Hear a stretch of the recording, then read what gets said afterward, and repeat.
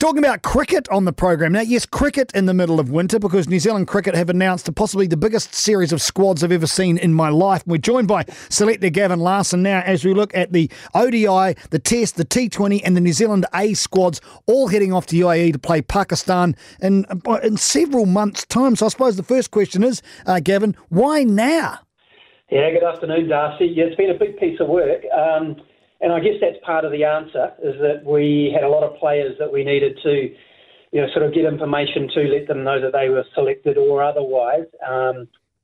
Logistically, we had to, get teams out, and importantly for the likes of the bowlers to give them their plans around, getting their loads up. So these squads were pulled together by Mike. It's one of his last tasks, and myself, with input from Bob Carter down at Lincoln, and yeah, there they are.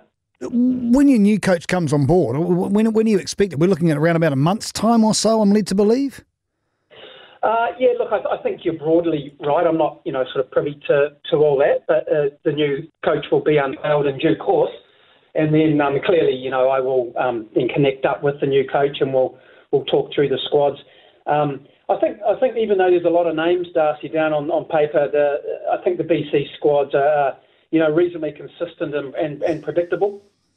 What happens, though? The new coach turns up and decides he actually doesn't want to work with a couple of these blokes and he sees future or potential in someone else. Does he get a whip hand there and get his own way? Or does he just have to, as they say in old school, suffer in his jocks and just deal with the players that he's been given? No. Look, I do think these are fairly predictable squads. So I think whoever the new coach is going to, look at these squads and go, yep, I get that. I understand the logic, and I don't think it would deviate too much away from, the thinking of whoever the new coach is going to be. And then the T20, the NZA squads, that may be a little different, and we might just need to step through the logic and rationale around, why some of those players have been given the nod. Anything worth looking at in that New Zealand A squad futures? I see that Corey Anderson is going to make an appearance there, which is good news. Phillips, who's kind of fallen out of favour a wee bit, but he's obviously still within the program. Any other names we should be looking at within that side, Gavin? I think there's some pretty special talent actually through that NZA squad, and there's a number of players who might be upwards of 18 sort of players who are going to play for New Zealand A over in the UAE. And then what's really important too, Darcy, is that New Zealand Cricket have done a great job in pulling together this A program, because we've got India A touring immediately after that. So it's a comprehensive program and a really great opportunity for us to look at that next tier of players. So these squads that are going to go to the UAE, there's some names there that we're familiar with who have donned the silver fern before, but also some fresh young talent, guys like Cole Jamieson, a big, tall, strapping fast bowler from Canterbury, who's an all-rounder, who's got a lot of talent. A young fella, Rachin Ravindra, who was in the New Zealand under-19 teams, played very well, talented all-rounder, left-arm spinner, importantly, and a good opportunity for himself. And a guy called Ajaz Patel, who probably most newsworthy, and he gets his first crack at NZA, but very excitingly for him, he moves across into the Test team.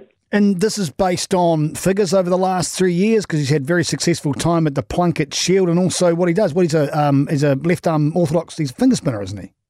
Yes, he is, and he's pretty special. He's done a great job in the last 3 or so years with CD. He's topped the wicket taking table. He's, you talk to first-class batsmen around the country, and his name is always coming up in dispatches. And he has moved his game forward, really well over the last couple of seasons.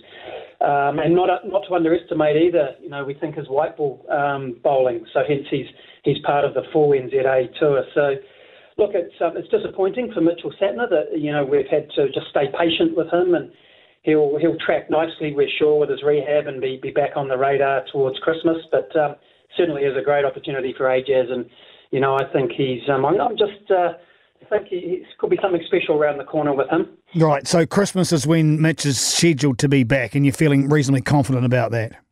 Oh, look, no real date scheduled as such, but the advice at the moment is positive.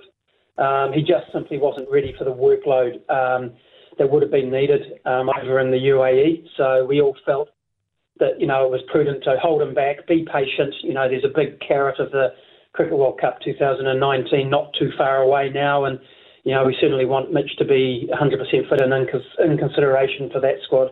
Selector of New Zealand Cricket, Gavin Larsen, joining us and talking about carrots. I suppose there's a couple swinging about the New Zealand A side as well, because two of them are likely to be notched up to the Black Caps proper once their tour is finished. That's part of your reckoning.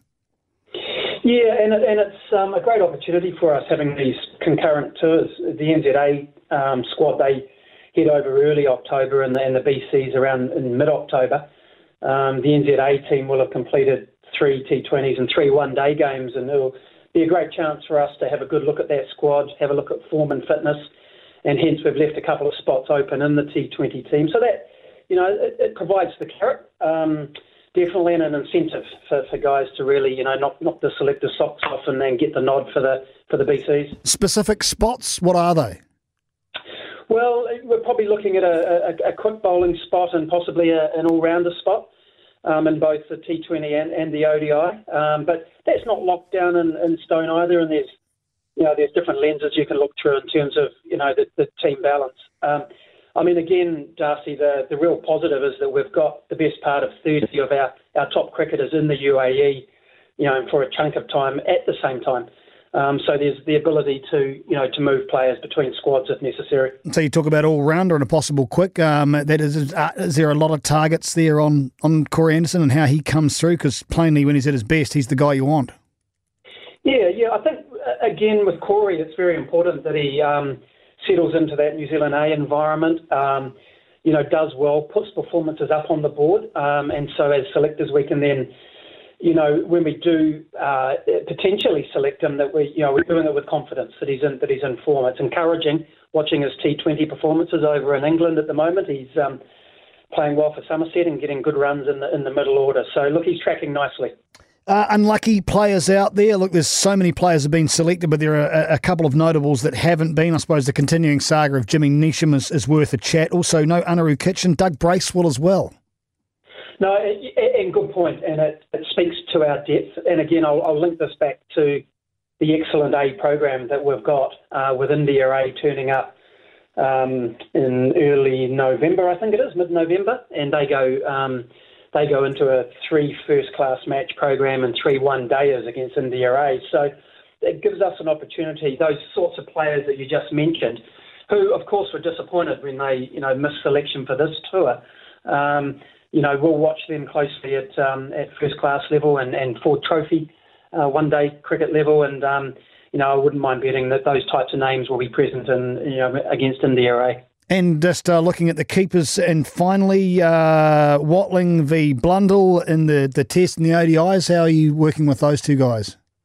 Yeah, look, it's good. It's nice to see that wicket-keeping talent sort of developing, and Tim Seifert as well, who's taking the T20 gloves. So there's some good competition for spots, and you mentioned BJ. What we've decided to do with BJ is to take him over with New Zealand A and give him a couple of one-day games, and then slide him back across into the Black Cap ODI squad, where Tom Latham, as we know, is the incumbent wicketkeeper.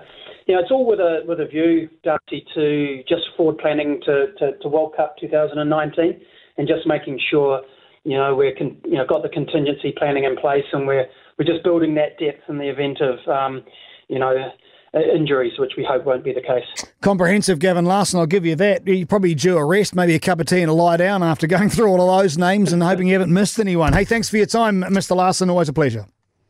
Cheers, Darcy.